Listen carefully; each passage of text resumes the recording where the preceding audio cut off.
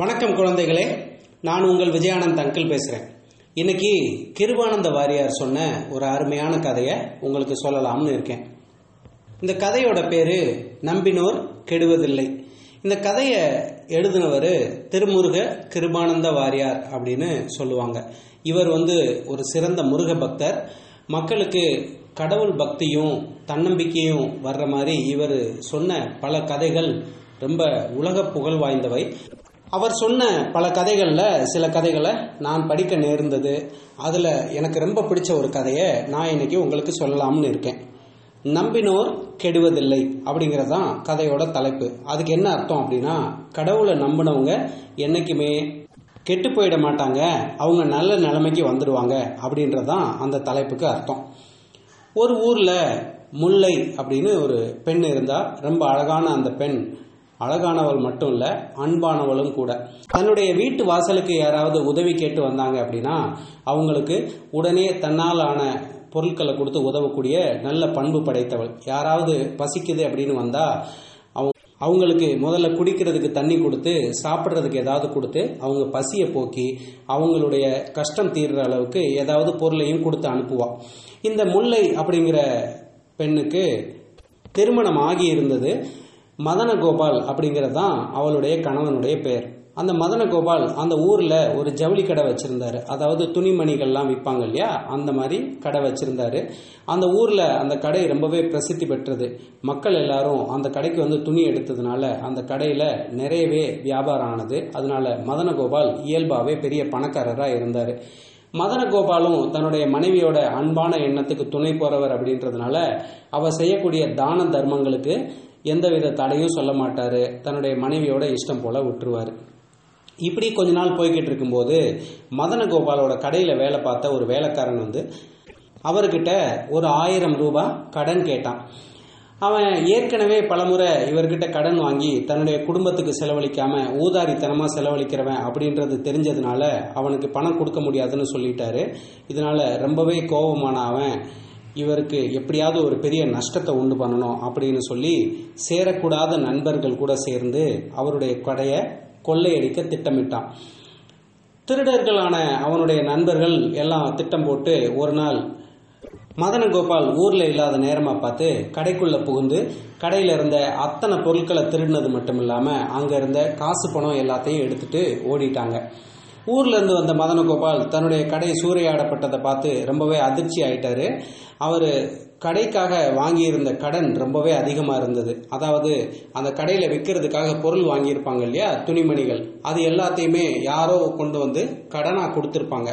அதை வித்து வரக்கூடிய தன்னுடைய லாபத்தை எடுத்துக்கிட்டு மீத காசை கொடுத்து தான் அந்த கடனை அடைக்கிறது மதனகோபாலோட வழக்கம்.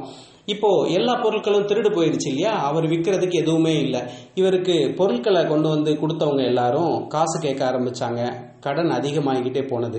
வேற வழி இல்லாம மதனகோபால் தன்னுடைய வீடு, நிலம், அப்புறம் மற்ற அவர் வாங்கி வச்சிருந்த சொத்துக்கள், நகை எல்லாத்தையும் விற்று அந்த கடனை அடைச்சிட்டு ஊருக்கு ஒதுக்குப்புறமா ஒரு சின்ன வீட்டில் போய் வாடகை கொடுத்து தன்னுடைய மனைவி முல்லையோட வசிக்க ஆரம்பிச்சாரு மதனகோபால். ரொம்ப நாள் ஆச்சு, திருடனை கண்டுபிடிக்க முடியல. என்ன ஆச்சு அப்படின்னா, மதனகோபாலோட கடையில வேலை பார்த்த அந்த வேலைக்காரன் அவனுடைய திருட்டு நண்பர்கள்கிட்ட தனக்குரிய பங்கை கேட்கும்போது அவங்க தனியா அவனை ஒரு காட்டுப்பகுதிக்கு கூட்டிட்டு போய் அடிச்சு கொன்னுட்டாங்க. அதனால யாரு திருடினாங்க, திருடின பொருட்கள் எல்லாம் எங்க அப்படின்னு கண்டுபிடிக்கவே முடியல. இப்படி கொஞ்ச காலம் போய்கிட்டு இருக்கும்போது மதனகோபால் தன்னுடைய சொத்துக்கள் எல்லாம் பறி போய் தான் இந்த பரிதாபமான நிலைமைக்கு வந்துட்டோமே அப்படிங்கிறத நினைச்சு அவர் படுத்த படுக்கை ஆயிட்டாரு. அவருக்கு உடம்பு சரியில்லாம போயிடுச்சு. முல்லை என்ன பண்றதுன்னு தெரியாம தன்னுடைய கையில இருந்த கடைசி 50 ரூபாயை வச்சு அங்க காய்கறி கடை ஒண்ண நடத்த ஆரம்பிச்சா. அந்த பகுதியில் வசிக்கக்கூடிய மக்கள் எல்லாம் முல்லையோட கடைக்கு காய்கறி வாங்கிட்டு போனதுனால அவளுக்கு ஒரு நாளைக்கு குடும்பம் நடத்தக்கூடிய அளவுக்கு, அதாவது அவளும் அவளுடைய கணவனும் சாப்பிடக்கூடிய அளவுக்கு வருமானம் கிடைச்சது. கொஞ்ச நாள் இப்படியே போயிட்டு இருந்தது. ஒரு நாள் மதனகோபாலுக்கு உடம்பு ரொம்ப சரியில்லை, காய்ச்சல் அதிகமாகி ரொம்பவே கஷ்டப்பட்டான். இதை பார்த்த முல்லைக்கு பொறுக்கவே முடியல. எப்படி வாழ்ந்து தன்னுடைய கணவன் இவ்வளவு கஷ்டப்படுறானே அப்படின்னு சொல்லி தெய்வத்துக்கிட்ட ரொம்பவே உருக்கமா வேண்டிக்கிட்டா. என்னுடைய கஷ்டத்தை கூடிய சீக்கிரம் தீர்த்து வைக்கணும் அப்படின்னு வேண்டிக்கிட்டா. அதே நேரம் அந்த நாட்டில் என்ன நடந்தது அப்படின்னா, அந்த அரசனுடைய மகனுக்கு, அதாவது இளவரசனுக்கு ஏதோ ஒரு கொடுமையான நோய் தாக்கி படுத்த படுக்கையா சாகுற நிலைமையில இருந்தான். அரசன் எவ்வளவோ வைத்தியம் பார்த்து கூட அவனை காப்பாற்ற முடியல. அப்போ பெரியவங்ககிட்ட கேட்கும்போது அவங்க என்ன சொன்னாங்க அப்படின்னா, நீங்க பார்க்க வேண்டிய வைத்தியம் எல்லாத்தையும் பார்த்துட்டீங்க, இருந்தாலும் அவனுக்கு உடம்பு சரியாகல. இப்ப நீங்க நம்ப வேண்டியது கடவுளை மட்டும்தான். வாழ்க்கையில ரொம்ப கஷ்டப்படக்கூடிய யாராவது ஒருத்தரை நீங்க தேடி கண்டுபிடிச்சு அவங்களுக்கு உதவி பண்ணணும். அதே நேரம் நீங்க அவங்களுக்கு உதவி பண்றது வேற யாருக்கும் தெரியக்கூடாது. அதை ரொம்ப ரகசியமா பண்ணணும். அப்பதான் நீங்க கொடுக்கிற தானம் ஒரு புண்ணியமான ஒரு தானமா கருதப்படும். அது மூலம் அவங்களுக்கு பலன் கிடைச்சது அப்படின்னா உங்க பையனுக்கு அந்த புண்ணியம் சேர்றதுனால அவன் உடம்பு சரியாயிடும். அதனால நீங்க அந்த மாதிரி யாருக்கும் தெரியாம தானம் கொடுக்கணும் அப்படின்னு சொல்லவும், அந்த அரசன் என்ன பண்ணனான் அப்படின்னா, ரோட்ல போன ஒரு பிச்சைக்காரனை கூப்பிட்டு இங்க வாப்பா அப்படின்னு கூட்டிட்டு போய் நல்ல சாப்பாடு போட்டான் அரசன். சாப்பாடு போட்டது மட்டும் இல்லாம அந்த பிச்சைக்காரனை ஒரு இடத்துல உட்கார சொல்லிட்டு அரசன் தன்னுடைய அறைக்குள்ள போய் வேலைக்காரங்களுக்கு கூட தெரியாம தான் வாங்கி வச்சிருந்த ஒரு பூசணிக்காயை எடுத்து அதுல ஒரு சின்ன ஓட்டை போட்டு அதுக்குள்ள 100 பவுன் தங்க நகையை உள்ள போட்டு மறுபடியும் அந்த பூசணிக்காயை தொலைச்சதே தெரியாம அதை மூடி அந்த காயை கொண்டு பிச்சைக்காரன்ட்ட கொடுத்தான். அந்த பிச்சைக்காரனுக்கு கூட உள்ள நகை இருக்கின்றத அரசன் சொல்லலை. ஏன் அப்படின்னா, அவன் தானம் பண்ணதை யாருக்குமே சொல்லக்கூடாதுன்னு சொல்லியிருக்காங்க இல்லையா. அதனால அந்த பூசணிக்காயை அந்த பிச்சைக்காரன்ட்ட கொடுத்துட்டு அரசன் அனுப்பிச்சிட்டாரு. அந்த பிச்சைக்காரன் நினைச்சான், இந்த அரசர் கொடுத்த உணவு ரொம்ப சுவையா இருந்தது, அவர் கொடுத்த உடைகள் கூட நமக்கு ரொம்ப பயனுள்ளதா இருக்கும். ஆனா இந்த பூசணிக்காயை வச்சுட்டு நாம என்ன பண்ண போறோம், இதை எங்கேயாவது தூக்கி வீசிடலாம் அப்படின்னு அவன் யோசிக்கும் போது அவன் முல்லையோட காய்கறி கடைக்கிட்ட வந்திருந்தான்.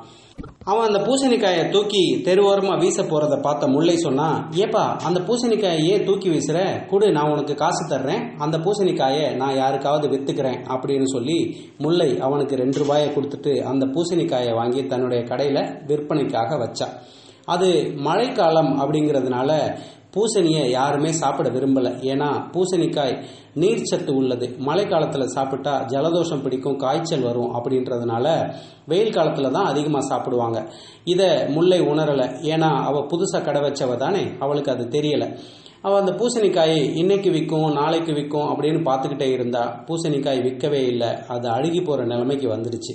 அப்பதான் முல்லை யோசிச்சா, 2 ரூபாய் கொடுத்து இந்த பூசணிக்காயை வாங்கினோம், ஒரு நாளைக்கு நமக்கு லாபமே அவ்வளவுதான் கிடைக்குது, அதனால இந்த பூசணிக்காயை வீணாக்காம நாமளே குழம்பு வச்சு சாப்பிட்றலாம் அப்படின்னு வீட்டுக்குள்ள எடுத்துட்டு போய் அந்த பூசணிக்காயை அறுக்கும் போது அதுக்குள்ள 100 பவுன் தங்க நகை இருந்ததை பார்த்து அதிர்ச்சி ஆயிட்டான்.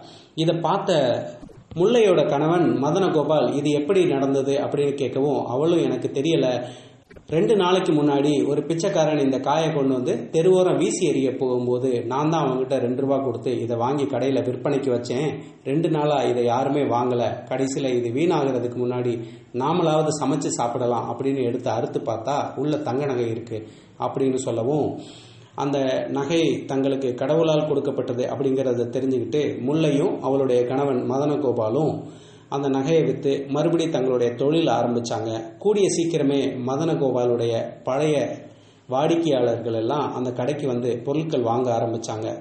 மதனகோபாலுடைய கடை மறுபடி ரொம்ப பிரபலமாக ஆரம்பிச்சது. அவர் இழந்த சொத்துக்கள் எல்லாத்தையும் மறுபடி சம்பாரிச்சு தன்னுடைய மனைவிக்கு நிறைய நகைகளை வாங்கி கொடுத்தது மட்டும் இல்லாம நல்ல பெரிய வீடு, நிலம், புலம், இப்படி பல ஆஸ்திகளை வாங்கி மறுபடி செல்வாக்கோட வாழ ஆரம்பிச்சாரு. இதுதான் கிருபானந்த வாரியார் சொன்ன நம்பினோர் கெடுவதில்லை அப்படிங்கிற ஒரு கதை. என்னதான் கஷ்டம் வந்தாலும் தெய்வ பக்தியோட நாம செய்ய வேண்டிய செயல்களை நாம நேர்மையோட செஞ்சுக்கிட்டு இருந்தோம் அப்படின்னா வாழ்க்கையில நம்மளுடைய கஷ்டங்கள் எல்லாம் நீங்கி ஒரு நாள் நாம நல்ல நிலைமைக்கு வருவோம் அப்படிங்கறத தான் கிருபானந்த வாரியார் இந்த கதை மூலம் நமக்கு எடுத்து சொல்றாரு. சரி குழந்தைகளே, இந்த கதை உங்களுக்கு ரொம்பவே பிடிச்சிருக்கும்னு நினைக்கிறேன். பிடிச்சிருந்தா உங்களுடைய நண்பர்களுக்கு சொல்லுங்க. உங்களுடைய நண்பர்களும் இது போன்ற கதைகளை கேட்கணும் அப்படின்னு விருப்பப்பட்டாங்க அப்படின்னா நம்முடைய தமிழ் ஸ்டோரிஸ் ஃபார் கிட்ஸ் அப்படிங்கிற சேனல்ல 100கணக்கான கதைகள் இருக்கு. அது எல்லாத்தையும் உங்களுடைய நண்பர்கள் எப்படி கேட்கறது அப்படின்னா, பிளே ஸ்டோர்ல போய் பாட்பீன் PODBEAN அல்லது காஸ்ட் பாக்ஸ் CASTBOX இந்த 2 ஆப்பில் ஏதோ ஒரு ஆப்பை டவுன்லோட் செஞ்சு அதிலிருந்து தமிழ் ஸ்டோரிஸ் ஃபார் கிட்ஸ் அப்படிங்கிற நம்மளுடைய சேனலை தேடி எடுத்து ஃபாலோ அல்லது சப்ஸ்கிரைப் பண்ணால் அவங்களாலையும் தொடர்ந்து இந்த கதைகளை கேட்க முடியும் அப்படிங்கிற தகவலை அவங்களுக்கு சொல்லுங்கள். நன்றி, வணக்கம்.